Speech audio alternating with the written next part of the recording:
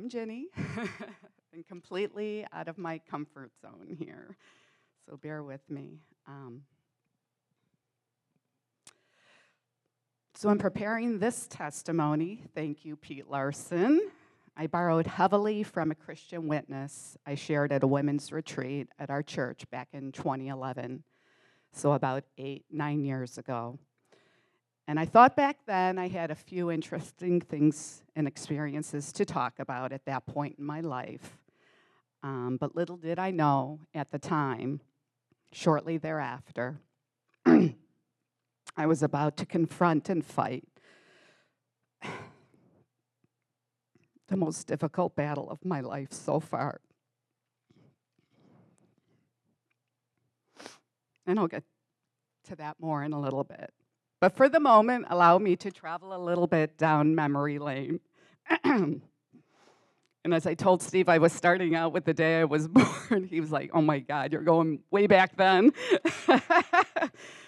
I'll briefly cover that. I was born December 2nd, 1964, at Little Company of Mary Hospital, a small Catholic hospital on Chicago's South Side. My parents are Dennis and Mary Ann Sheehan. I am the second of 5 children with 3 brothers and a sister. I was baptized Virginia Marie Sheehan, named after my 2 grandmothers, and like a good Irish Catholic girl, in honor of the Virgin Mary. As a young girl, I absolutely hated my name, Virginia. Who is named Virginia? No one, only grandmothers. Too old-fashioned, way too formal. Childhood questions like, why are you named after a state? And later, so Virginia, you still a virgin. But over time, however, I've come to embrace my name, and I feel privileged. I've always been drawn to Our Lady and have felt a special connection to her. She is our perfect mother in heaven, always leading us gently to her Son. I've created quite a shrine to our Blessed Mother, accumulating books, statues, medals, rosaries, beautiful Madonna portraits, and we proudly display them in our home, along with other religious artwork, including Celtic crosses, crucifixes, angels, the Last Supper, the Resurrection, and so on. I recall my friend once laughing, "My God, it feels like a church in here." But I guess I want our home to feel like a prayer in a sense, surrounded by reminders of our faith and God's presence. I find it comforting. The most important people in our lives are our cherished loved ones, our parents, our spouses, our children. And on all accounts, I have been so very blessed. I have wonderful parents and siblings. My family of origin has always been my strong foundation. From the beginning, I was made to feel unconditionally loved and a unique child of God. I had a great childhood, simple, no frills, yet very happy and many fond memories. My parents were both Catholic high school teachers in Chicago. Dad taught history, Mom taught Latin and English. I suppose you'd call my dad the old school Irish Catholic, very demonstrative in his faith. Mom, the German, more stoic and reserved, though I believe more spiritual than she ever let on. Dad would lead us in grace at dinner and bedtime prayers. He attends Mass multiple times a week. He prays the rosary every day and fasts quite often for his many private intentions, mainly his children and grandchildren. They provided a wonderful example of a loving marriage and cultivated a strong sense of identity and commitment to our faith, our family, and our country. After 9 years of Catholic grade school, I attended Mother Macaulay Liberal Arts High School, the largest all-girls Catholic high school in the country, at least at the time. I sailed through high school, had fun, studied hard, excelled academically, made great friends, some of my best friends today. I received a 4-year academic scholarship to Marquette University, run by the Jesuits, so off to Milwaukee, Wisconsin I flew. August 1982, the very first day of my freshman year at Marquette, there we were, 40 eager freshmen selected to attend a Christian leadership retreat with the Jesuits up in northern Wisconsin. We're all standing on Wisconsin Avenue outside Jesu Church in the center of Marquette's campus. And there was this guy with really big eyes, laughing, cracking jokes, telling stories, the center of attention. Confident guy, I'll admit, funny, but a little too loud and boisterous for my taste. And yes, his name was Steve Lakey. I guess you can say it wasn't love at first sight, but before long we were dating and went on to date exclusively all through college. Until the very first week of senior year, he broke up with me, completely out of the blue, as I recall it. He'll deny it, but I distinctly remember him saying, "I need to sow some oats before I graduate." Where is he? Where is he? Yes, my first real love gave me my first broken heart. I sobbed for weeks, but eventually came up for air with a brand new attitude. Two can play that game. It's time for me to sow a few oats of my own, and I did. But shortly before graduation in 1986, we reconciled and reunited at a Bryan Adams concert, as I recall. But by that time, we had both accepted great jobs in different cities. He went to work for Procter & Gamble in Des Moines, Iowa. Woohoo! And I, an accounting major and a newly branded CPA, took a job with the big accounting firm Arthur Andersen back in Chicago. And so began our 3-year long-distance relationship. We agreed we could see other people, and don't ask, don't tell kind of policy.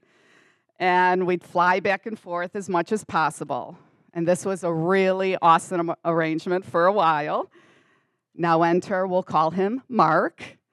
Mark and I worked together at Andersen, and this gets a little awkward, but he knows the whole story. And believe me, he was dating up a storm in the cornfields of Iowa. I know that.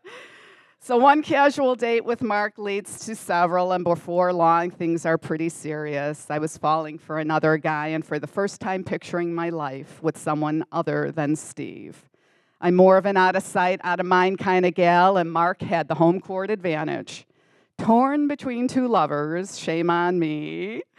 Steve was flying into Chicago from Des Moines for a visit one weekend. He was arriving on Friday night. I was meeting him at the airline gate, as we could back in the day, and I couldn't wait to see him. I get a phone call from Mark. He's been on a client assignment in Des Moines, Iowa, and he too is flying back from Chicago that Friday night. Let's get together. Meet me at the gate.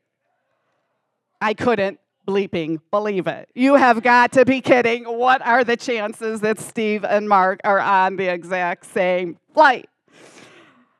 I think someone above had determined that these shenanigans had gone on long enough, and it was time to make a decision and commit. So I went to the airport that night. I went to the gate, and I embraced my man, and we all know his name is Steve Lakey. Well, Mark and I did not get together. Our roommates at the time did. A coincidence? I think not. My roommate was Leanne. His was George. We introduced the two of them. Fireworks flew. Within 4 months, they were engaged. Less than a year later, married. And they're still together today, happily, I hope, with 5 grown children. I like to think that maybe the Holy Spirit was moving somewhere in the midst of that mess, that perhaps we were his instruments in bringing Leanne and George together. Maybe things actually do happen for a reason. Shortly thereafter, now 1989, I was packing my bags. Steve had been promoted with P&G and was now living in Minneapolis. I put in for an office transfer with Arthur Andersen, and it came through. So off to the Twin Cities, I flew. Enter some of the greatest blessings in our lives.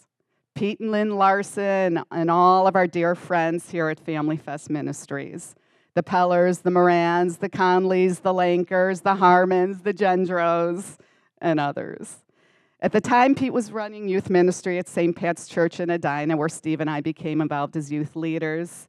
We never met a more prayerful, spiritual group of peers who practiced and lived out their faith, and tons of fun, too. We feel so blessed and grateful to have been able to maintain our dear friendships long distance over these past 30 years, to have our kids get to know their kids, and to experience the wonderful gift of Family Fest Ministries with our family and all of you. But back to our love story. Steve and I finally got engaged almost 9 years after dating right here in Minnesota, and that's a very funny story too, although it has nothing to do with our faith journey. But suffice it to say, Steve made me work very hard for that ring. He basically sent me on this 2-3-hour wild goose chase scavenger hunt all around the Twin Cities, ultimately ending up at the Minneapolis airport, greeted by none other than Pete Larson, incognito, disguised in a sailor suit for some reason, standing at the gate. And of course, Steve was there too with ring in hand. Lynn, I think you were video camcording the whole thing. We didn't have cell phones back in the day. And of course, I said yes. We married in 1991 in a big Catholic church wedding with all the bells and whistles back at Marquette's Jesu Church in Milwaukee, Wisconsin, where we met that very first day, our freshman year in college. And I had absolutely no doubt this was the man I was born to marry. We wanted to start our family right away. I was 27 years old then. We quickly learned, however, that things don't always work out according to our own plans. Someone higher up is in control. And so began our 7-year journey through infertility. During this time, Steve's job took us back to Chicago for a few years, and then a big career move out to Boston, Massachusetts for 5 years. I was fortunate enough to land a great investor relations job with a clinical research company there as well, which was rewarding and a good distraction. But really, all we wanted was a baby. Patience has never been a strong virtue of mine. I tend to like things my way in my time. I guess God decided it was time to do a little work on me in that area. He likes to do that, I think, make us better people, polish us up a little bit. He wants us to become more like him. We need to become more like him. Being unable to conceive was extremely painful, frustrating, and a very sad and lonely time. I want something you've dreamt about your whole life and to have little control over getting it. The years of medical treatments didn't really faze me. Any means to an end was my attitude. Lots of medications, pills, needles, injections, surgical procedures, ultrasounds, acupuncture, dozens of artificial inseminations, and ultimately 7 in vitro fertilizations. What seemed like hundreds of negative pregnancy test results month after month, with a devastating reality that still there was no baby. I didn't like talking about our infertility struggles, but Steve finally persuaded me to join a couples infertility support group with 5 other couples. And sure enough, just our luck, one by one, all the other couples became pregnant, all of them. That was rough. I was happy for them as I was for all of our other friends who are having babies, but I definitely felt sorry for myself and very sad. My mom was one of the few people besides Steve I would open up to. She helped me appreciate that this was the first real struggle of my life, that up until now, by God's grace, things had always come pretty easily for me. She said everyone has their crosses to bear at some point during their lives. Hopefully, through God's grace, we can persevere and grow stronger and wiser in the process. Try to focus on other opportunities and blessings in our lives. Appreciate what you have rather than dwell on what you don't have. I'm quite sure I did not grasp and believe all this at the time, but I tried and I prayed. She would always remind me at the end, reassuring me one way or another the babies will come and that I would be a mother one day. And she was right. How our moms are such blessings in our lives. About 5 years into our infertility battle, I had an extremely vivid dream. I dreamt we had twins and that God was telling me everything was going to be okay. I can't explain it, and it only filled me with a sense of excitement, but a sense of calm, a sense of peace. We would be parents somehow, some way. It's in God's hands. We decided to suspend infertility treatments and began planning and preparing to adopt a child. We jumped into the adoption process full steam, interviews, home studies, photo albums, birth mother letters. We were approved and waiting for our baby to arrive. 1.5 years passed, and the letter arrived that our adoption agency went bankrupt and had closed its doors. I think the Lord knew I was at my breaking point because almost simultaneously we learned I was pregnant with twins. A coincidence? I think not. I had quietly gone back for one more IVF, our 7th in vitro fertilization, and surprisingly, miraculously, it worked this time. In December 1998, after 7 years of trying to conceive and 7 in vitro fertilizations, at the age of 34, our twins were born, Stephen and Bridget. They're now juniors in college and just celebrated their 21st birthday. I should also add another huge blessing in all this was living in the state of Massachusetts at the time. Being one of the most liberal states in the country with very generous insurance mandates, all of our in vitros were covered by insurance, all 7 of them. Otherwise, we probably would have never been able to afford those treatments, and our twins might not be here today. Our God is so good, and He is so faithful. 6 months after the twins were born, a job opportunity in Chicago fell into Steve's lap, and we found ourselves moving back to the Midwest. As much as we loved our time in New England, it was wonderful to return home to our families with our new little family. We bought a home in Libertyville, a northwest suburb of Chicago, and we lived in the same house for over 20 years now. After the twins, surprisingly, miraculously, 3 more babies followed. This time, all naturally and easily conceived. Sadly, we lost one to miscarriage, but then we welcomed our daughter, Mary Claire, followed by our son, Brendan. She's now 18, a senior in high school, and he's 15, a freshman. 4 children, 2 boys, 2 girls. I guess dreams and prayers sometimes do come true. Just when you feel you're at the end of your rope, He rescues us. Procreation is truly a gift from God. It's still a miracle, it's still a mystery, and every human life is irrefutably precious and sacred. And who knows why, now I'm 40 years of age, after all those years of infertility and waiting, I'm suddenly fertile Myrtle.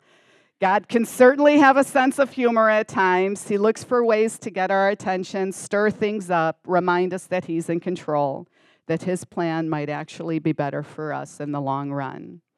We need to trust Him. He truly makes all things work together for our good. Jumping forward to 2003, I'm driving down to the South Side one afternoon with the kids to visit my folks. I'm talking on the phone with Mom. She mentions that her routine visit to the doctor showed some irregularities in her blood work. That marks the beginning of Mom's 5-year battle with multiple myeloma, a rare and incurable blood cancer. She was asymptomatic for the first year or so, then started an aggressive drug regimen to help keep the cancer in check. Around this time, Steve's mom also learned she had cancer, ovarian cancer. They surgically removed a large mass, followed by several rounds of chemo. Both grandmas were battling for their lives at the same time. Steve's mom has been cancer-free for almost 15 years now, praise God. My mom was not as fortunate. Drug therapy was no longer working, so the next step was a stem cell transplant up at Mayo. The chemo treatments were brutal. While I visited it as often as I could, my dad tended to all of Mom's needs. Their roles were reversed for the first time, and my dad was the most devoted caregiver, and Mom was incredible. So tough and strong, I never heard her complain. What amazing parents I've been blessed with. The transplant only bought Mom 10 extra months. The cancer was back with a vengeance. There were no other treatment options. Towards the end, Mom needed daily blood transfusions, particularly blood platelets. We were the same blood type, so I became a regular visitor to LifeSource to donate blood. I could specifically designate Mom as my recipient. It was the least I could do and brought me some comfort knowing I was helping to keep Mom alive a little longer. I think of sweet Bebo Getchell battling leukemia. Donating blood literally saves lives every single day. It is truly the gift of life and an act of love. Christmas 2007, Mom's favorite time of year. She always made it a big deal and was over the top that year. New Year's Day, that evening, Mom quietly says she isn't feeling well. Take me to the hospital. She was admitted to Christ Hospital on January 1st, 2008, and she would never leave. During those final days at the hospital, Mom was relatively alert till the very end. She never shed a tear. There was no discussion of multiple myeloma or death. A priest friend visited several times, and Mom received her final sacraments. It was our time as a family to be together. My sister's husband, Will, was a Marine on his second tour in Iraq at the time. He was supposed to be home by Christmas, but things had been delayed. Mom kept asking, "Is Will here yet?" January 12th, a homecoming. Will finally arrived back in the States. I remember him walking into Mom's hospice room and giving her a big hug. She was so happy, smiling ear to ear. Maybe relieved is the better word. Her daughter's husband and grandchildren's father was home from the war. Her heart was at peace. Within hours of that reunion, Mom quietly passed, just minutes past midnight, January 13th, 2008, my dad's birthday. At first we thought, oh no, not on Dad's birthday, the worst of possible days. But then I thought, how fitting for soulmates. Dad was born into earthly life on January 13th, and Mom was reborn into eternal life on January 13th, her heavenly birthday. I shared that perspective with Dad, and he seemed to like that. We went back to their home that night, the saddest day of our lives, and I baked a birthday cake. That's what Mom would have wanted. All the grandkids made Grandpa cards and sat on his lap, hugging him as we sang happy birthday. He listened quietly and smiled through his tears. Thank God for our family during seasons of great sadness. Mom's funeral was a bitter, cold day in January in Chicago. We couldn't believe all the people who came to her funeral mass. It was packed with lines out the door. I remember thinking, who are these people? This is my own mother's funeral, yet there were so many unfamiliar faces. So many students they had taught in their years as high school teachers, current and former, fellow teachers, former classmates, childhood friends, neighbors, parishioners, members of the community. I heard so many stories that day and read so many cards and letters expressing how my mom and dad had touched their lives, had made an impact on their lives in some big ways, but mostly small, simple ways. All my life, my parents would tell me how proud they were of me. Yet that day, it made me stop in my tracks and realize, wow, what amazing parents I have. I am so very proud of them and thankful beyond measure. Losing Mom was devastating for all of us. She was a force of nature, smart, strong, elegant, sarcastic, and completely gave of herself to her family. She was the matriarch, totally ran the show. Now this gaping hole and huge empty void. That first year, I felt like there was this heavy fog hovering over my life. Time passes, and it does get a little easier. I think the hardest part has been witnessing the silent suffering of my dad over the last 12 years. Truly his purgatory on earth. He has never been the same. Such a big part of him died that day Mom left us. He carries her photo next to his heart and still writes her little love notes. He's one of the holiest persons I know, and now at age 86, I know he longs for heaven and seeing my mom's face once again. But I am totally convinced, after all the little signs, winks, and miracles over the last 12 years since Mom passed, that our departed loved ones, whose souls are fully united with the Holy Trinity, are present here with us every single day, powerfully moving in our lives, coming to our aid and comforting us. So reach out to them, talk to them, pray to them. They are members of the communion of saints, and they want to intercede for us. Fast forwarding to 2011, I decided to participate in a women's faith enrichment experience through our church. It's called CHIRP, which stands for Christ Renews His Parish. It's a 6-month spiritual formation journey with 20 other women. We would gather together to study scripture, share, pray, encourage one another, all in an effort to deepen our faith. Part of this formation was sharing my personal faith story. Coming out of CHIRP, I was on a high. My faith and prayer life were on fire, and I felt renewed in Christ. My prayer life was rich and fruitful. I was devouring scripture, spiritual books, going to Mass frequently, receiving the sacraments, praying the Rosary and Divine Mercy Chaplet, blasting my K-Love Christian music, evangelizing everyone I could. My kids laughingly refer to it with rolling eyes as mom's religious fanatic phase. I had a heightened sense of the living presence of God at work around me and in me. I was actively seeking God. I wanted to please Him and fully surrender to His will and plan for my life. I truly never felt more connected or close to Jesus. But I also distinctly remember one of my spiritual director's side comments at the time. Hold on tight, because you know, as you grow in holiness and as you grow closer to Jesus, yes, the blessings come, but so often too do the struggles and the suffering. Look at the apostles, the devoted disciples of Jesus, all the great martyrs and saints of history, tragic stories of immense suffering. Jesus sometimes draws us into His suffering so that we may come to know Him and love Him more deeply. That remark not only struck me, it haunted me. Life was really good at the time, pretty much smooth sailing. We are so fortunate, and I was very grateful. But in the back of my mind, there was this creeping fear. When is the shoe gonna drop? God, what are you preparing me for? It's now 2013. I'm approaching a significant milestone, the big 5-0. I never obsessed that much about aging or getting older, not that big of a deal.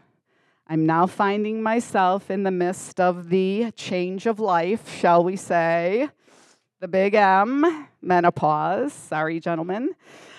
All of the symptoms are in full swing. Frequent hot flashes, bad night sweats, and so on and so on. But I was weathering it like a trooper. I've always had a pretty high threshold for physical discomfort, and I'm not a big complainer. But what I did not expect, and was definitely not prepared for, was that I was about to completely lose my mind, literally. We're talking full-blown, acute, debilitating, devastating, dark, psychotic, suicidal, mental illness, deep depression, severe anxiety, and the worst of it, extreme paranoia, delusional disorder. Almost a complete break from reality, as you and I know it. It was like I was transported to another world, an altered, distorted, bizarre, menacing, terrifying, completely false perception of my surroundings and my life. My thoughts and feelings were so irrational, nonsensical, and crazy that as I sat down to try to write about it, my head was spinning. It's almost impossible to articulate because none of it made any sense, but I'll attempt to boil it down. I was absolutely and defiantly convinced that the world was out to get me. There was this massive global conspiracy determined to expose me and ultimately destroy me. I refer to it as the network. And everyone was in on it. Our social circle of friends, our neighbors, teachers at school, clerks at the grocery store, our priests, heck, the whole Catholic Church. Yes, Pete and Lynn and all of our friends here in Minnesota, even complete strangers. Aside from close family members, I trusted no one. They were constantly following me on the streets, in my car, at school, in stores, in church. Our house was bugged. Our phones were tapped. They were sending coded messages through my computer, through the television, through the radio, billboards, hand signals, gestures, actions, glances, even hats and clothing they'd wear. And believe me, that's just a glimpse into the insane, wacko-cuckoo thoughts and convictions I held. The first phase of my illness was marked by hysteria, I guess you could say. I kept a journal where I would ferociously scribble notes, all of my nonstop intruding thoughts and phobias, every observation, instance, maps, diagrams, any and all evidence proving the conspiracy, the network, and their assault on me.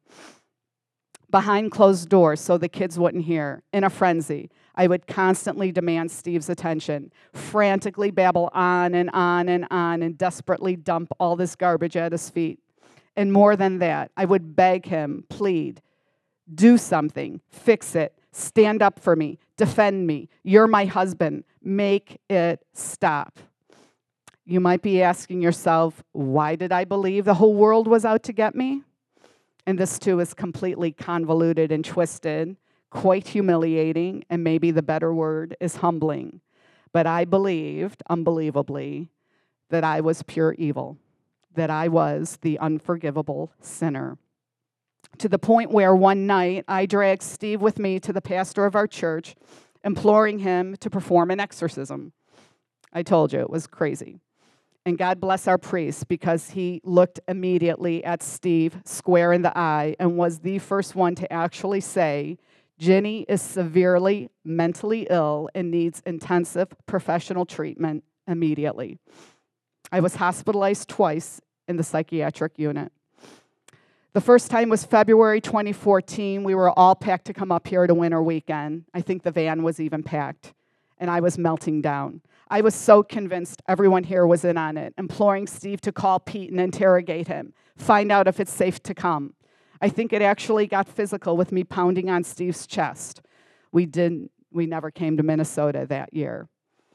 That first hospital stay did not do much. About a month later, I was hospitalized again. This time I remember being backed into a corner in our bedroom, surrounded by 5 paramedics. I was screaming, crying, throwing things. Steve called 911. I vaguely remember being sedated, carried out on a stretcher, and waking up later in restraints with Steve by my side. This time they put me in the severely mentally ill ward with the hallucinating schizophrenics, poor souls with vacant eyes curled up in balls, mumbling in corners. Such mental anguish and suffering. And I just remember thinking, how the hell did I get here? What has become of our life? My life, our lives. They put me on pretty heavy psychotic drugs at that point. They didn't stop the irrational thoughts, but I suppose they took the edge off the hysteria, and they definitely took the fight out of me. I was so tired of fighting, and I retreated. I couldn't face the outside world anymore, so I barricaded myself in my house and essentially became a prisoner in my own home. I didn't go to stores, restaurants, social events, school functions, all the kids' basketball games, football games, track meets, dance recitals, awards ceremonies, doctors, dentists, hair salons, church. I fell into a deep depression. I felt completely empty and dead inside. No joy, no happiness, no laughter, no desire to do anything, almost no emotion except this underlying sense of dread and despair. I spent most of my time in bed under the covers. I tried my best to go through the motions of being a mom. I dragged myself out of bed in the morning to help with breakfast, getting the kids off to school, only to go back to bed all day. Then feeble attempts at making dinner, helping with homework, then back to bed. Most of our day-to-day life and responsibilities fell on Steve. And I drank a lot, secretly. Oftentimes a bottle of wine or more a day. I'd hide the empty bottles around the house and squirrel them into the trash so Steve wouldn't notice. Of course, he wasn't that stupid. A real low point was when our teenage son, Steven, stumbled upon a whole collection of empty bottles hidden in my bedroom. The look of shock and fear on his face I'll never forget, and me sobbing, I'm sorry, and begging him not to tell Dad. It was horrible. I put on at least 30 pounds then. I didn't even notice. I didn't even care. I rarely looked in the mirror. I hardly brushed my teeth, washed my face, combed my hair, took a shower, changed my clothes. I recall looking at old photos of myself thinking, who is that unrecognizable person behind the bright smile with light in her eyes? Will she ever return?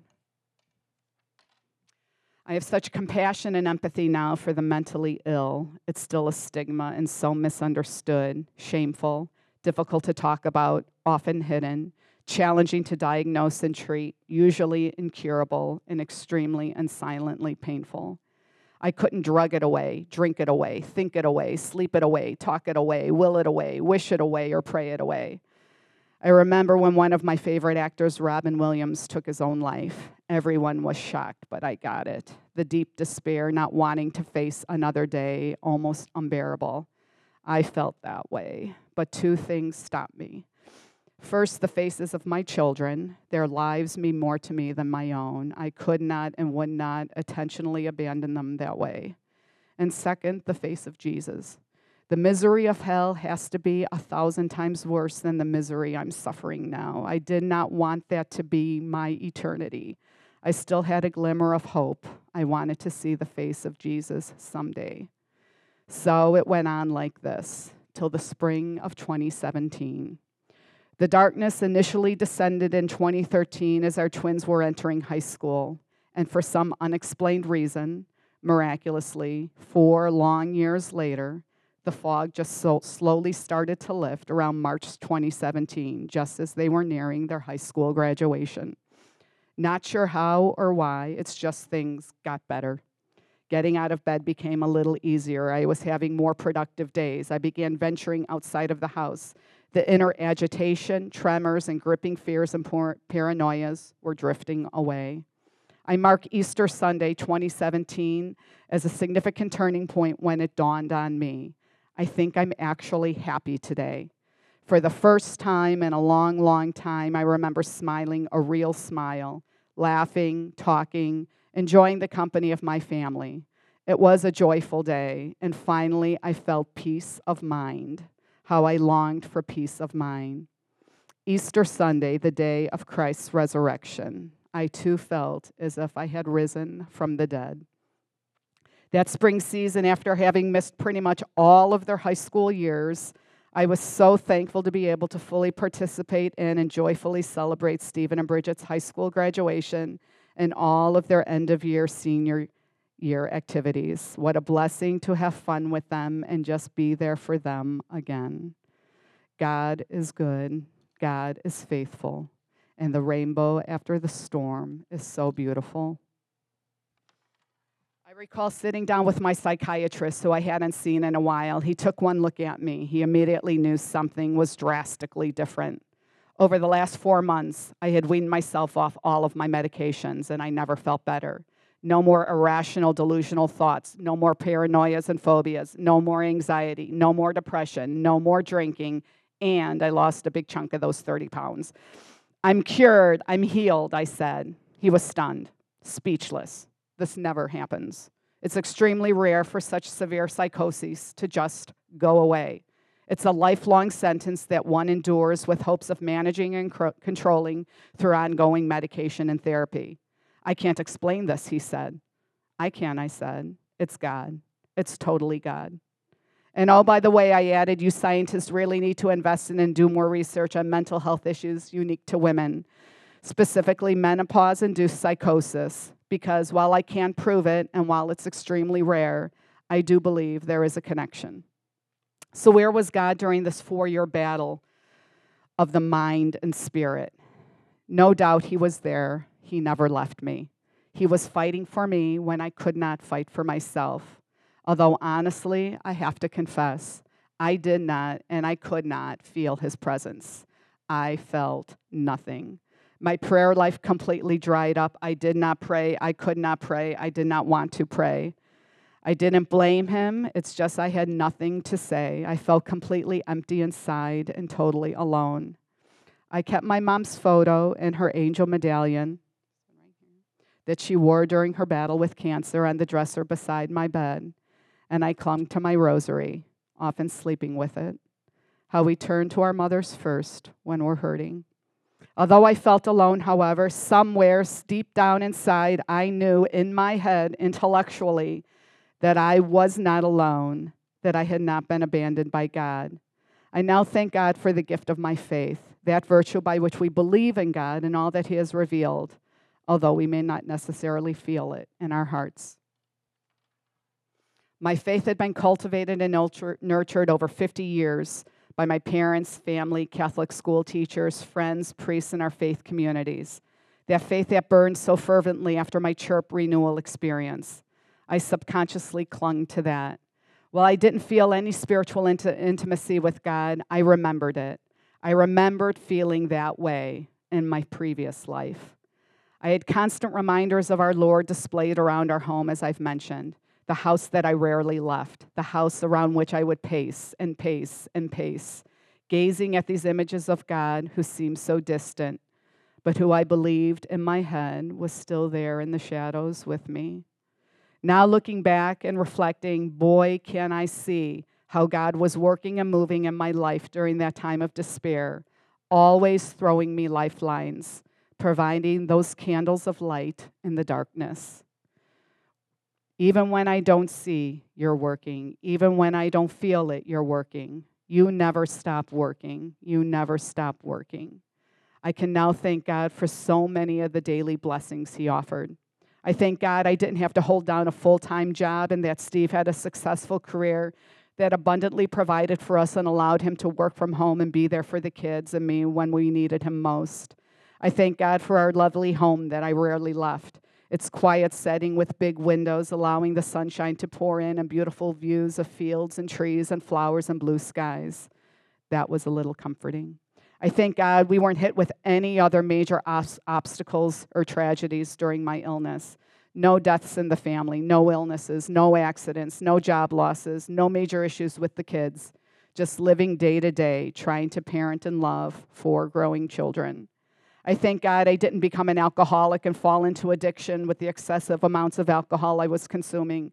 I'm relieved to say I can enjoy an occasional glass of wine today, and that's about it.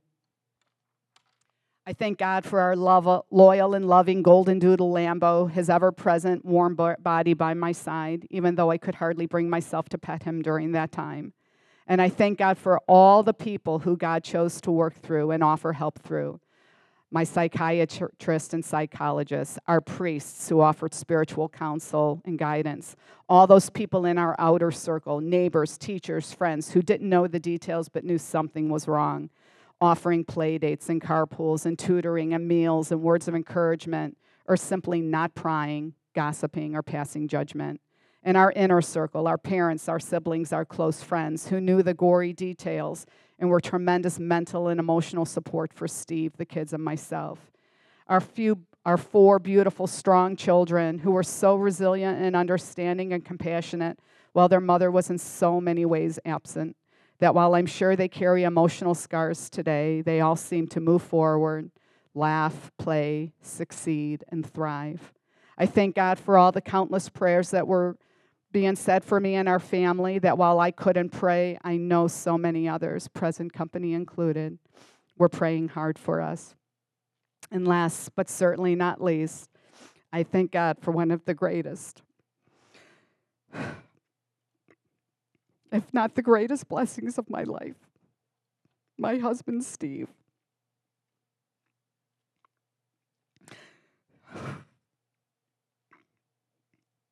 He was an absolute rock through all of it.